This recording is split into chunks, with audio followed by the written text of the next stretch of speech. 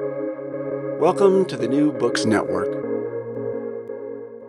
Welcome to a new episode of the New Books Network. My name is Victor Manin, and today I'm welcoming Samantha Meucke, Assistant Professor of Science, Technology, and Society at Stevens Institute of Technology in New Jersey.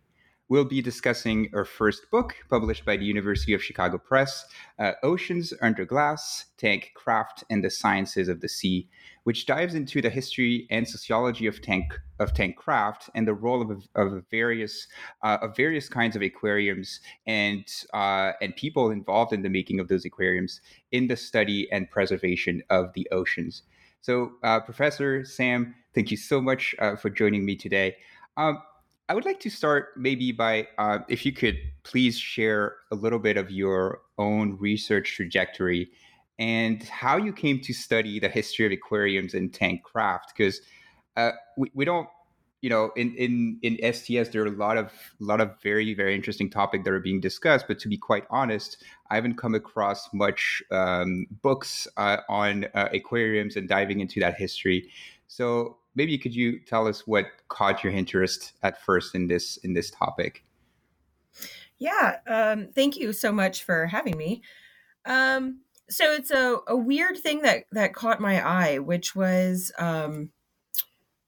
when I started graduate school. I started as a historian of medicine, and I worked on eugenics and physiology. And I ended up working at the university,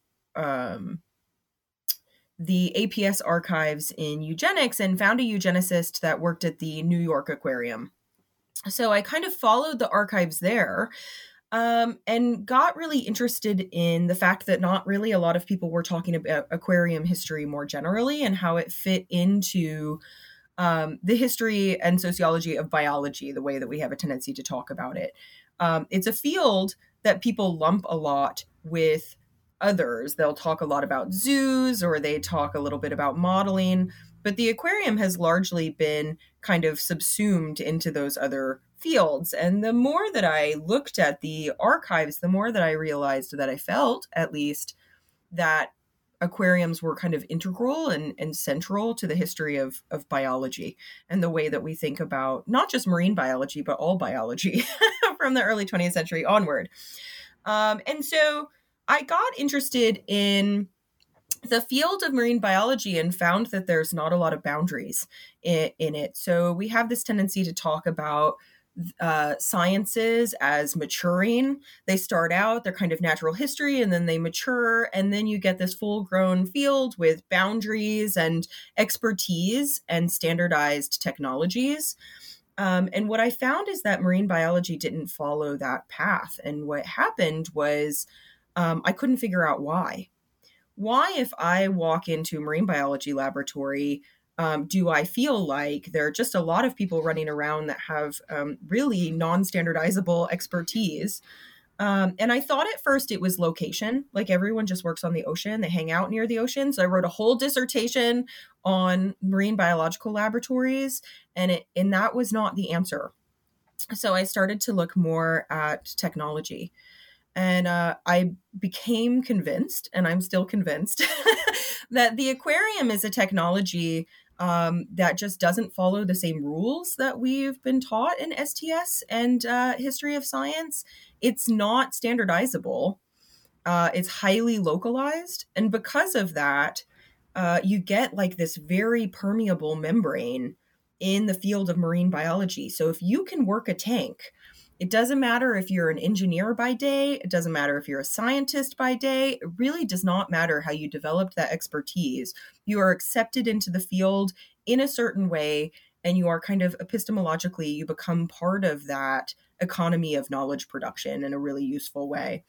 And when I would go into laboratories to do historical and kind of sociological research, I got enfolded into that. And so people would ask me, like, I have a problem with my aeration in my tank. What do you think I should do? Right.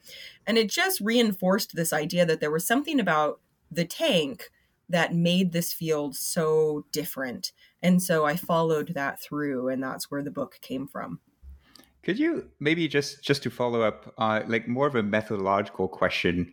Um, you mentioned how you started by following a lead, essentially an archival lead, but then found that there wasn't much literature around that topic. So, like methodologically, how did you solve that problem of first maybe finding the best framework to understand what you were discovering, and at the same time also gather the evidence, right, that maybe are scattered all across the place and maybe in archives that we don't really expect? Yeah.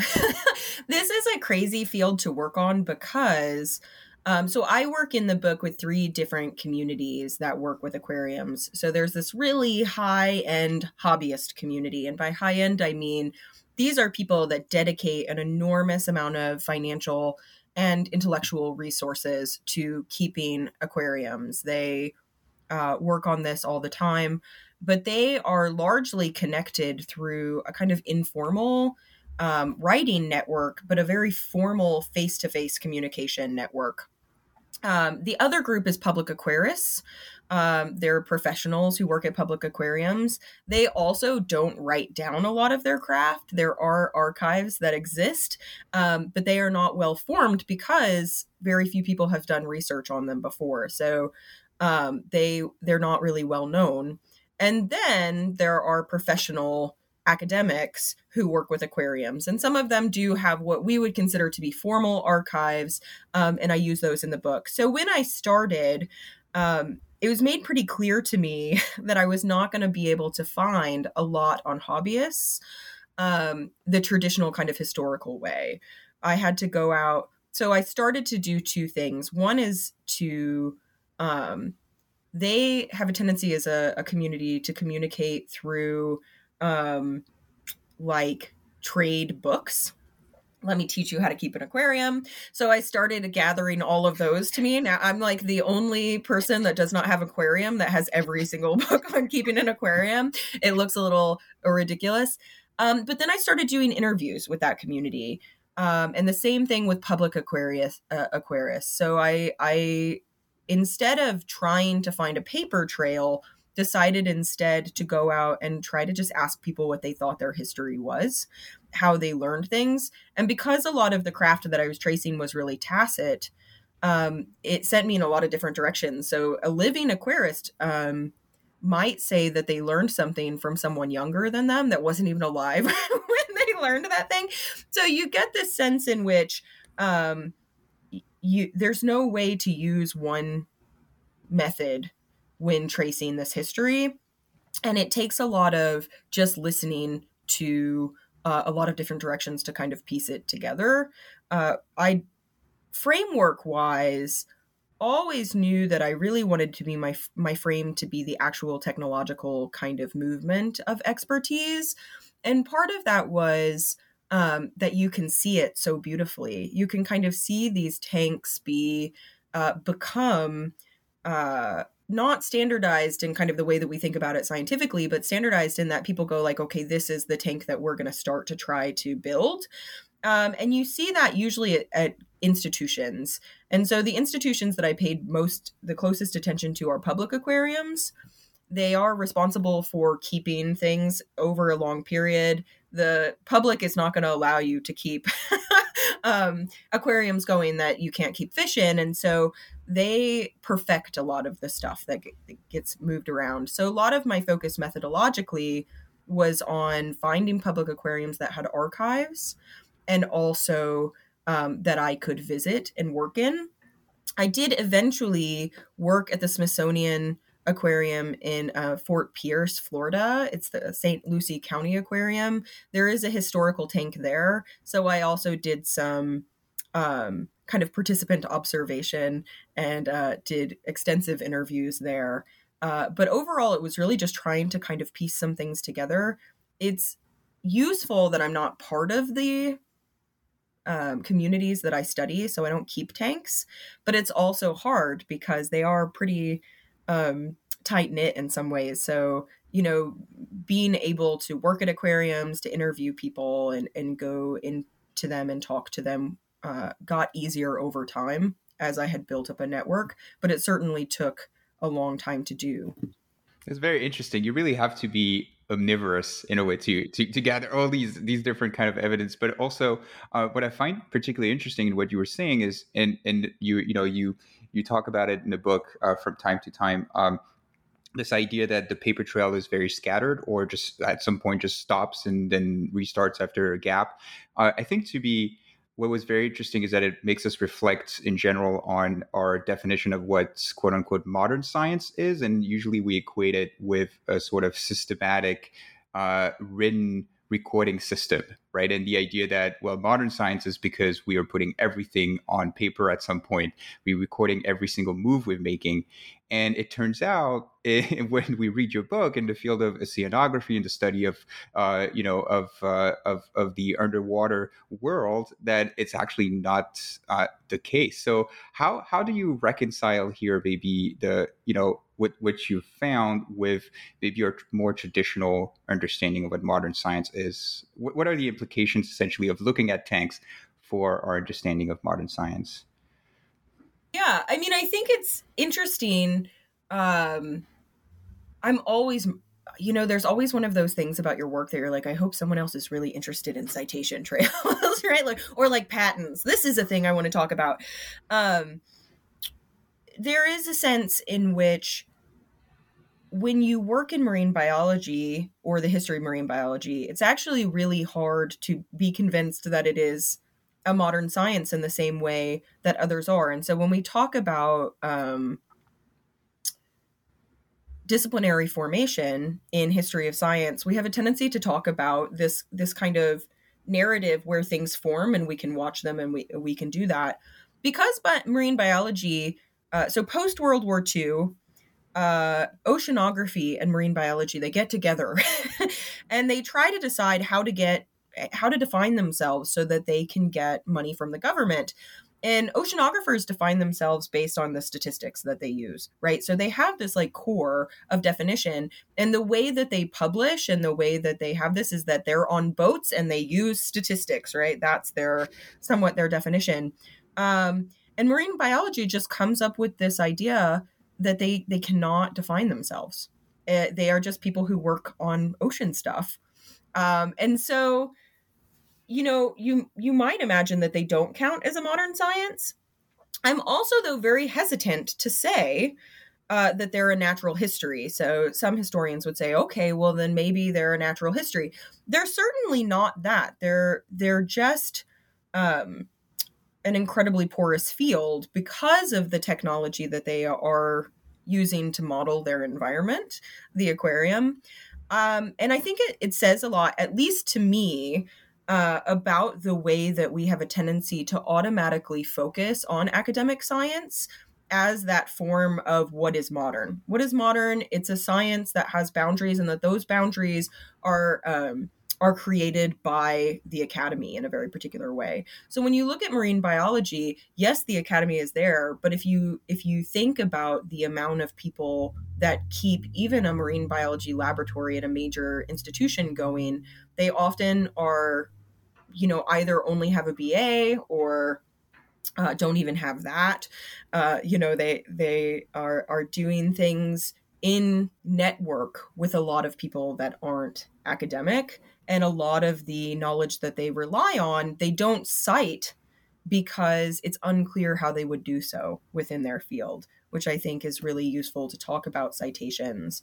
So there are all these gaps in academic citations, but what's funny about those gaps is that if you read the papers, they will actually say they met that person or they know that person, or you can trace them. They're just not formally cited. And part of that is about, the things that we can talk about when it comes to how different communities define expertise and define kind of a reliable knower, right? So if someone says it and it's really useful, but they don't fit into the academy, do you have to cite them?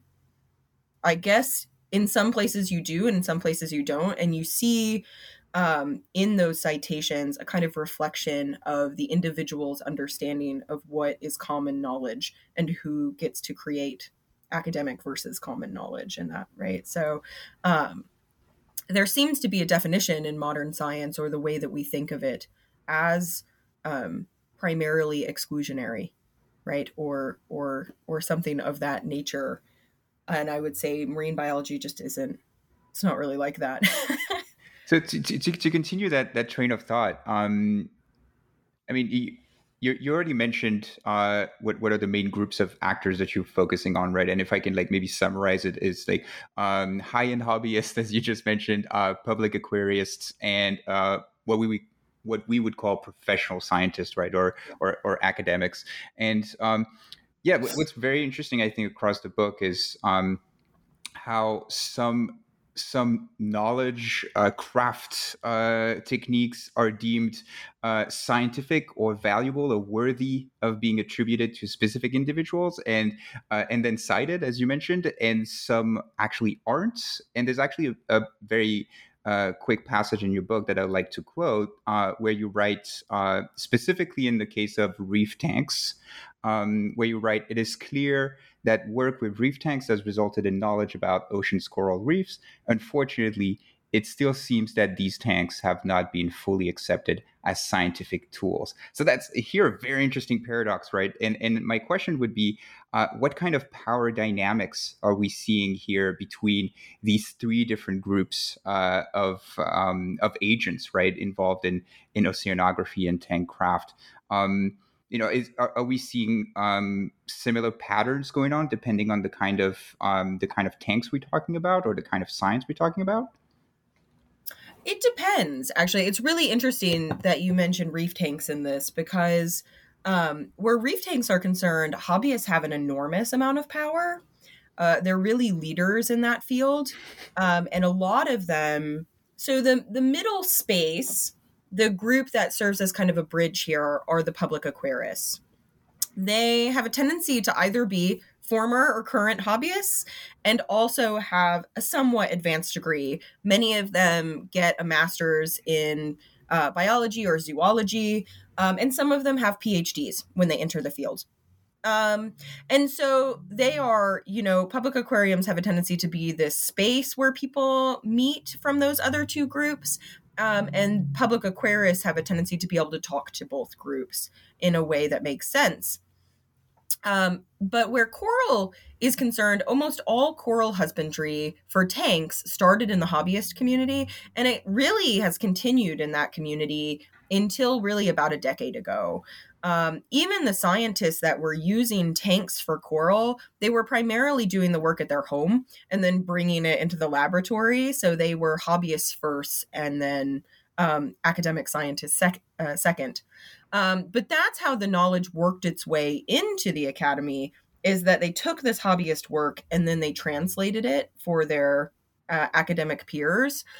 But even then it didn't work. It didn't work too well, because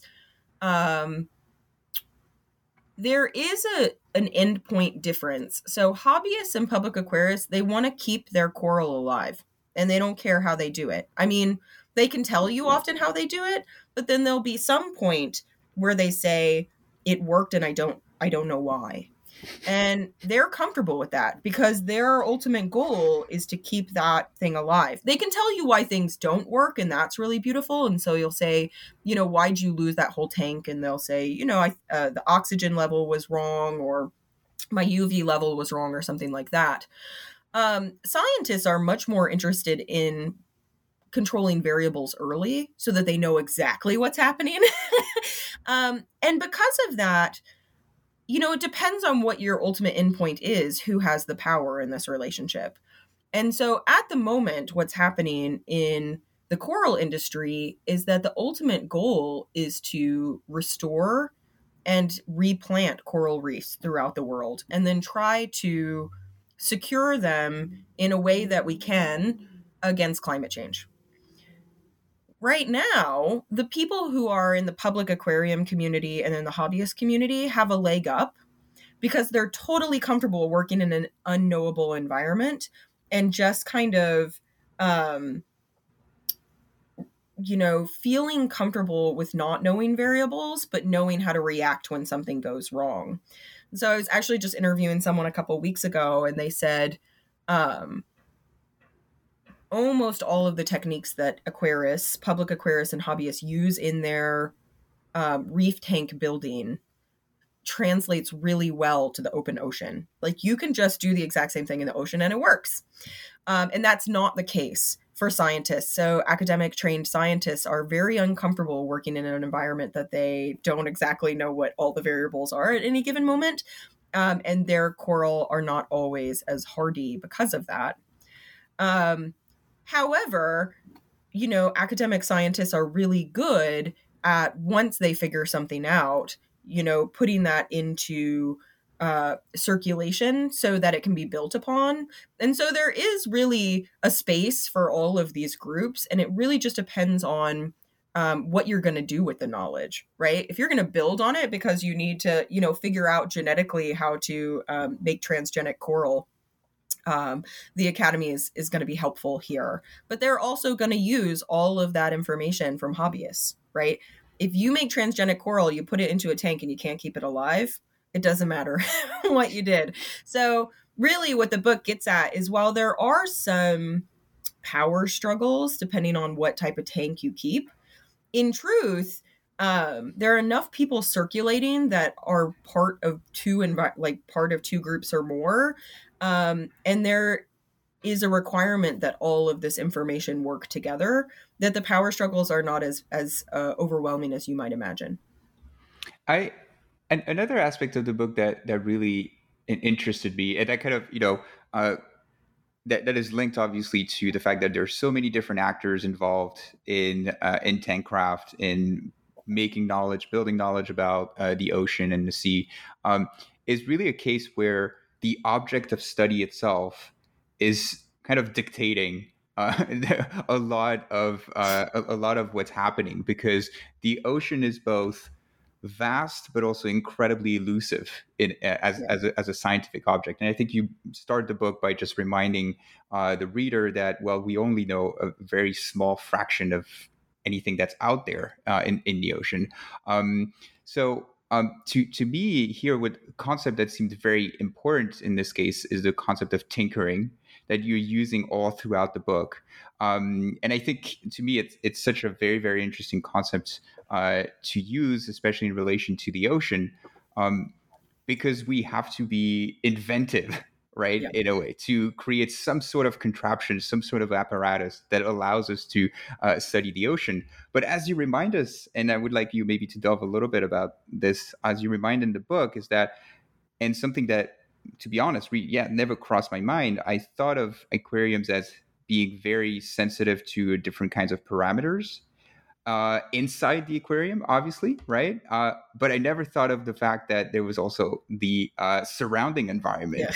Yeah. I never thought of the fact that, yes, an aquarium that is set, let's say, in France will not react the same way if it's set somewhere else in Australia or anywhere else.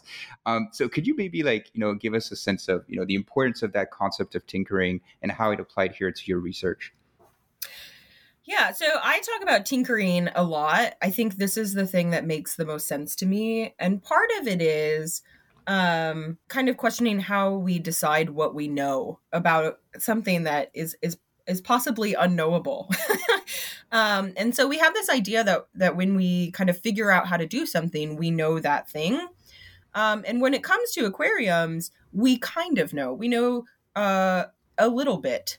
But the problem is that there are a lot of variables that change the way that something reacts in an aquarium. So you can have moon jellies are ubiquitous in the ocean. They exist everywhere. They're kind of just all over. You can see them on the west coast of the United States. You can see them on the east coast. You can see them in Japan. You can see them, and the northern and southern hemispheres. And what's really interesting about that is they're pretty hardy. So they're the first jellyfish that are successfully kept in an aquarium. And often you'll hear that people do a lot of work on them because they're pretty hardy. But there is a difference between a moon jelly that comes from Japan and a moon jelly that comes from the west coast of the United States. It's subtle, but sometimes they're smaller They have different kind of biorhythms. They react differently in aquariums. And so they are considered in the field to be a little bit different. And someone will ask you, are these jellyfish local or did they come from somewhere else? One of the most astounding things is to realize that when you put something in an aquarium, it doesn't quite change everything about them. And so coral has been a struggle because for a very long time, they didn't realize that coral were spawning based on lunar cycles, often from the place where you got them and not from the place that you put them. And so you have to be, I think, really more connected to the field when it comes to using laboratories or laboratory equipment that is for marine biology. It doesn't change. It doesn't become this just like space that you're modeling. You have to be kind of particularly aware of where you've gotten your organisms. And you have to be open to the fact that doing something in a tank in one space is not going to work in another. And either that's from water quality or air quality or sound. Like tuna are very sensitive to sound. They will just they're very dramatic fish, apparently. But so we've seen people who have been really successful aquarists, move to another state or to another facility and have absolutely no success with the exact same organisms. And you can continue to ask why, and aquarists will continue to work and kind of, when I say tinkering, I mean, really, they'll just try a new thing. Do you want a new food? Would you like to be moved to a new window? Could I play you music? Like anything that will make this work. And that's what they love to do. So especially hobbyists and public aquarists, this is their favorite thing. They have a very a craft-like artistic spirit where they're just willing to spend the time and the energy to get like one fish to do the thing, right, that they got that fish to do previously. And so it is really beautiful because this is one of the reasons that tank technologies are so interesting. We love in the history of science to talk about technologies that are standardizable in a kind of blueprint type of way. And what happens with tanks is you get the technology, but you also get the technique. And the technique is not standardizable. It falls into this, category of craft and tacit knowledge, and a kind of highly localized knowledge as well. And so it's really pretty to see. I bet. I mean, we can feel this enthusiasm, by the way, in your book, where you mentioned in many times over like that skill, right? That some of these aquarists have displayed, like in recent history and even today. But also we're back into that gray area, right? Because when we define, we've seen how focusing on tanks kind of makes us question a lot of the pillars, I would say, of how we define modern science, right? We talked about professionalism. We talked about standardization of techniques, but also the ability to just replicate experiments, right? And observation. And clearly in the case of aquariums, you might be able to do that, but not exactly the same way, right? Because you would have to tinker a little bit in order to adjust to that specific environment. So I think, once again, this is where just focusing on tanks here is like such a thought-provoking, right, way of diving into just our own assumptions about what science is and scientific knowledge is. There's a philosophical question I've found that is running through your book. And it pertains to the ambiguous status of aquariums as simulated environments. And once again, if I may quote a very brief passage of your book, you write that the more complex a tank becomes, the more it becomes a simulation of the natural system, and the less likely it is to model that system. The resulting tank is an imaginary ocean under glass, end quote. And you talk in various occasions through the book about aquariums being imaginary worlds. So, I mean, once again, here we are, I think, at the crux of a very, very important problem, which is, yes, tanks allow for the production of a lot of the knowledge that we have although meager, right? But a lot of the knowledge that we have about ocean. But here there's a potential downfall of aquariums in the sense that although they make us see the ocean, they only make us see a certain version of what the ocean is, right? So what's at stake here, really, in between this imaginary world of oceans, their ability to make us see the ocean? Um, what is at stake here? Yeah, it's a good question. And I think what's really interesting is I hate to put it in that way, which is what's at stake, because My apologies. no, because I think in some sense, studying the ocean, there is a sense of inevitability when it comes to the ocean and climate change. And so it's not that I'm doom and gloom about it. It's that there are certain things that are changing very rapidly in the ocean, and that people who study the ocean know about. And so when I think about what's at stake in the ocean, I'm less worried about a simulation taking over, which some people, read that passage and they go, oh my gosh, like, and at the end of the book, I kind of fold this passage in and I say, we will only be able to save what we know.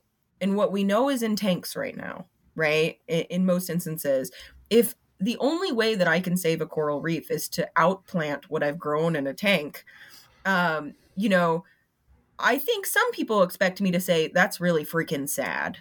And I'm unwilling to say that only because I haven't decided what I think yet.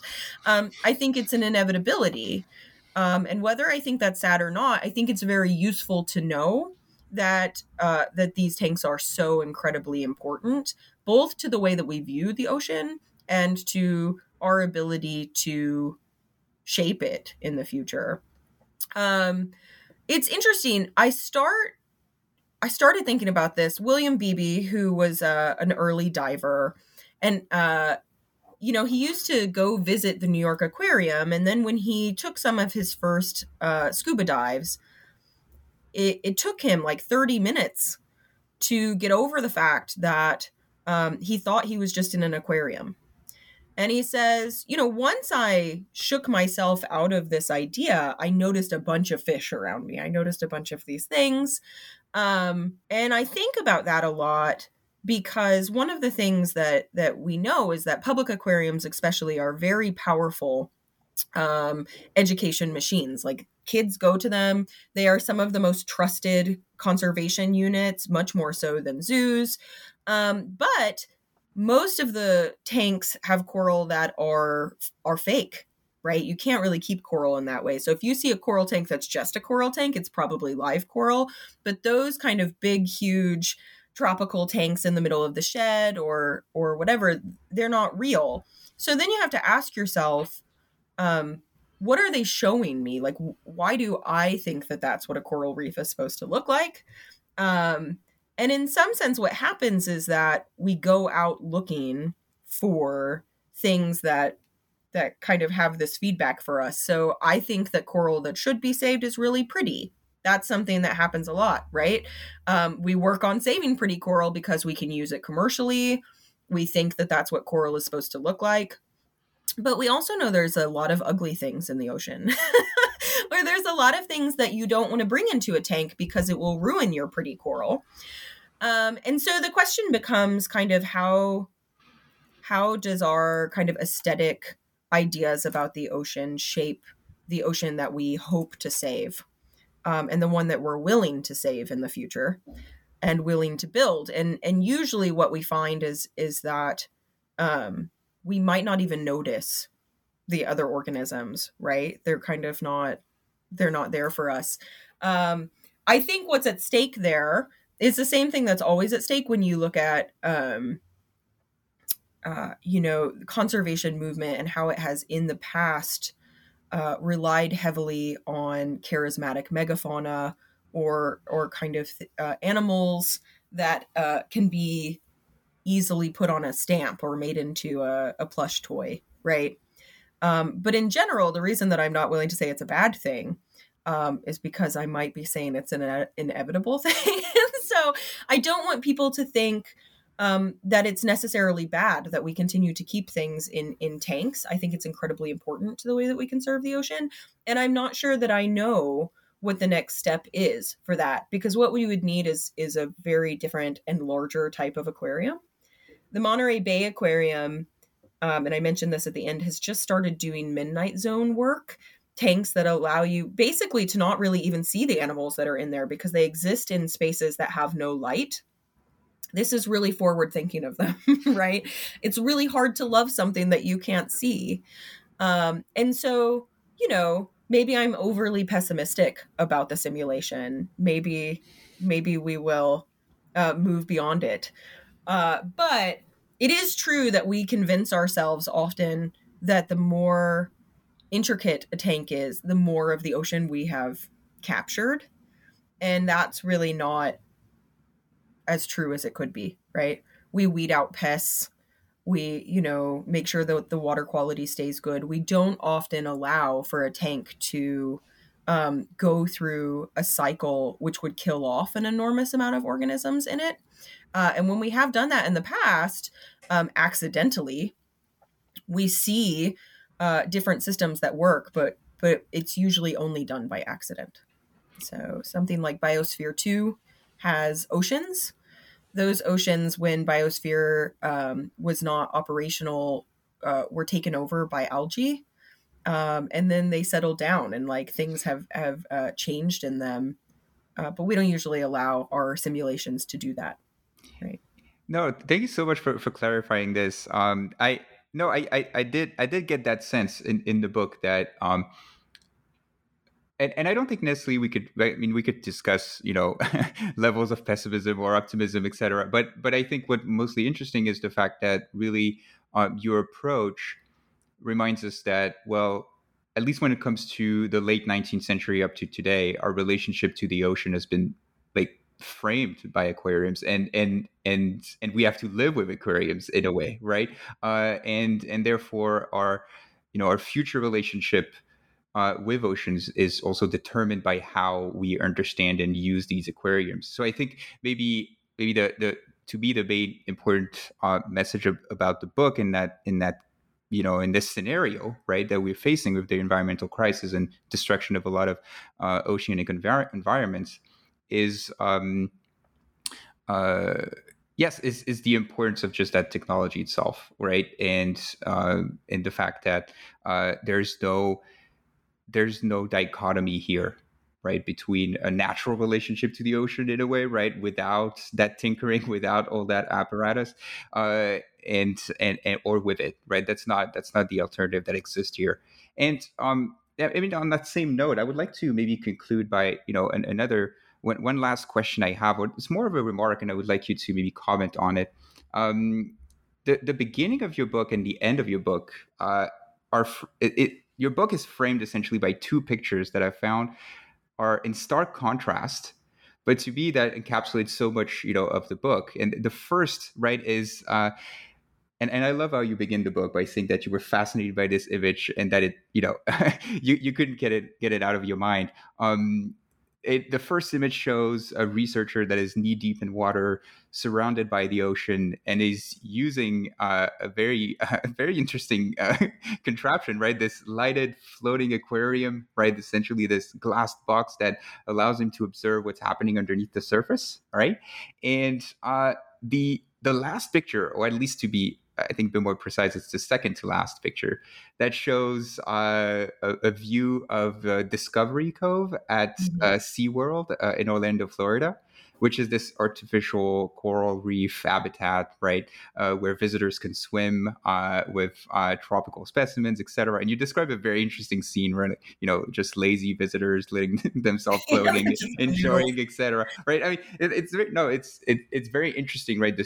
Because these two pictures, I think, to me, first of all, show the variety of what aquariums can be, right? And the context in which they can be used and by whom they can be used and enjoyed. But they also, I mean, there's a clear contrast, right? Where in the first image, it's the ocean that is surrounding the aquarium. And in the second image, it's more of the ocean that's being encapsulated completely by the aquarium, right? So there's a to me, that contrast is thought provoking. Like, do you mind maybe like commenting on your choice of these images, and how they helped you maybe through your project, through your research? Yeah, it's interesting. I really love that image. The first image, when you're writing a book, you're always kind of like it's tentative to fall in love with an image because you don't want to fall in love with something and then not get to print it. But the image is of the marine census, and the scientist is sitting on Lizard Reef, which is in Australia, using this lighted aquarium, and they're using it to look at things, but also to take pictures. And part of my book is about how important visualization just is to the way that we study the ocean, right? And how why aquariums exist. We just can't access the marine realm for an extended period of time. And then, kind of ridiculously, I say we can if we just move it completely inward, right? So we build these tanks. Discovery Cove is a tourist destination in Orlando. It's across the street from the SeaWorld people have a tendency to think about. And you can dive there throughout the year. Most of their fish they've started getting from breeders. So they basically are kind of at the epicenter of my last chapter about ornamental fish breeding.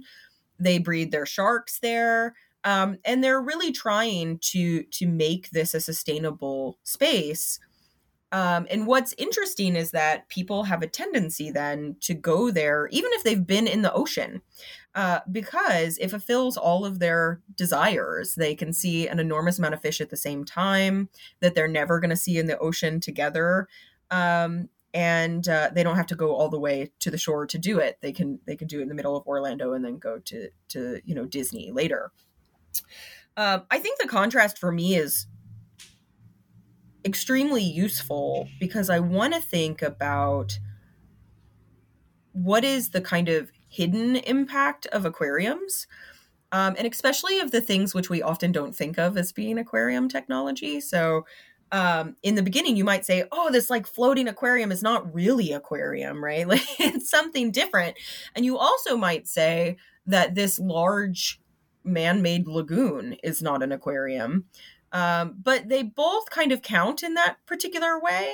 And they both show us a really important aspect of how kind of all-encompassing this technology is in the way that we view the ocean. Like there just isn't really a lot of the ocean for the majority of the public without a container, right? That we are kind of either looking into or existing in.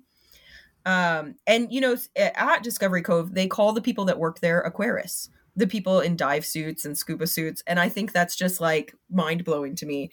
And so, those two pictures are, for me, they show the kind of very serious, small laboratory or field academics, and then the very real application of what these things will become, which is that eventually, especially if climate changes so drastically, these might be the last spaces that we have for future generations to experience the ocean as we envision it should be, right? An enormous amount of fish, very colorful reefs, and this kind of ability to just laze around in them.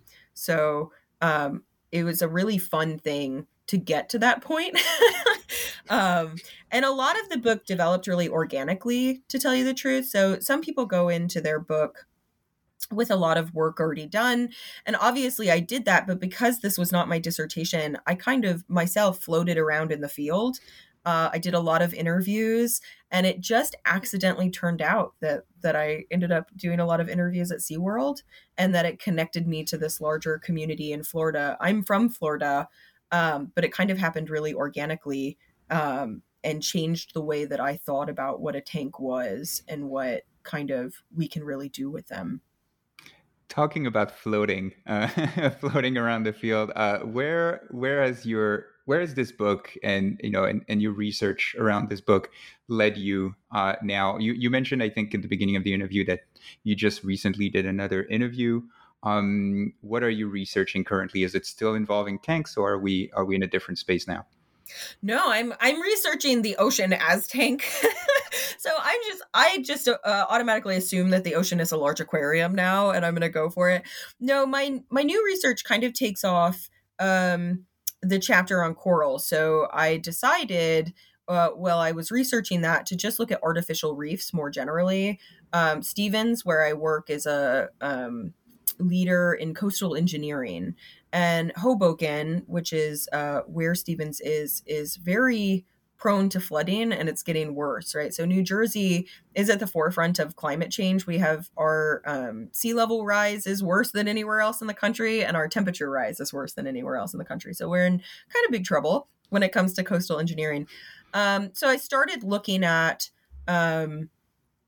artificial reefs and the difference between soft and hard engineering when it comes to reef technology and also coastal engineering. So I've been doing a lot of interviews with people that are at the forefront of artificial reef building, both in the academy, so people who've been working on breeding hardier coral to outplant, and also people in the commercial industry and in the nonprofit who go around and do that planting. And it's been really awesome. So I'm developing a digital map of every artificial reef that has ever been built off the continental United States. And it is kind of ridiculous because historically, these are the kind of philosophical questions in this field, which is like, what is a failed reef, right? If I build an artificial reef and then I just forget it's there, does it still exist? And this seems like a pretty stupid question, but it's a big question in the sense that we've been building artificial reefs in the United States since the early 20th century. And if you go on any, public website, you're going to find reefs that were built within the last 10 years and no other information. And so the field doesn't have a very long history, almost different than the Aquarius. My Aquarius love to remember stuff. And so I'm interested in writing that history and kind of understanding the built marine environment. Well, I'm really looking forward to that map then. Yeah. No. Yeah. Well, thank you so much, Sam, for your time, for answering my questions. Once again, a very, very interesting read. Thank you so much. Well, thank you.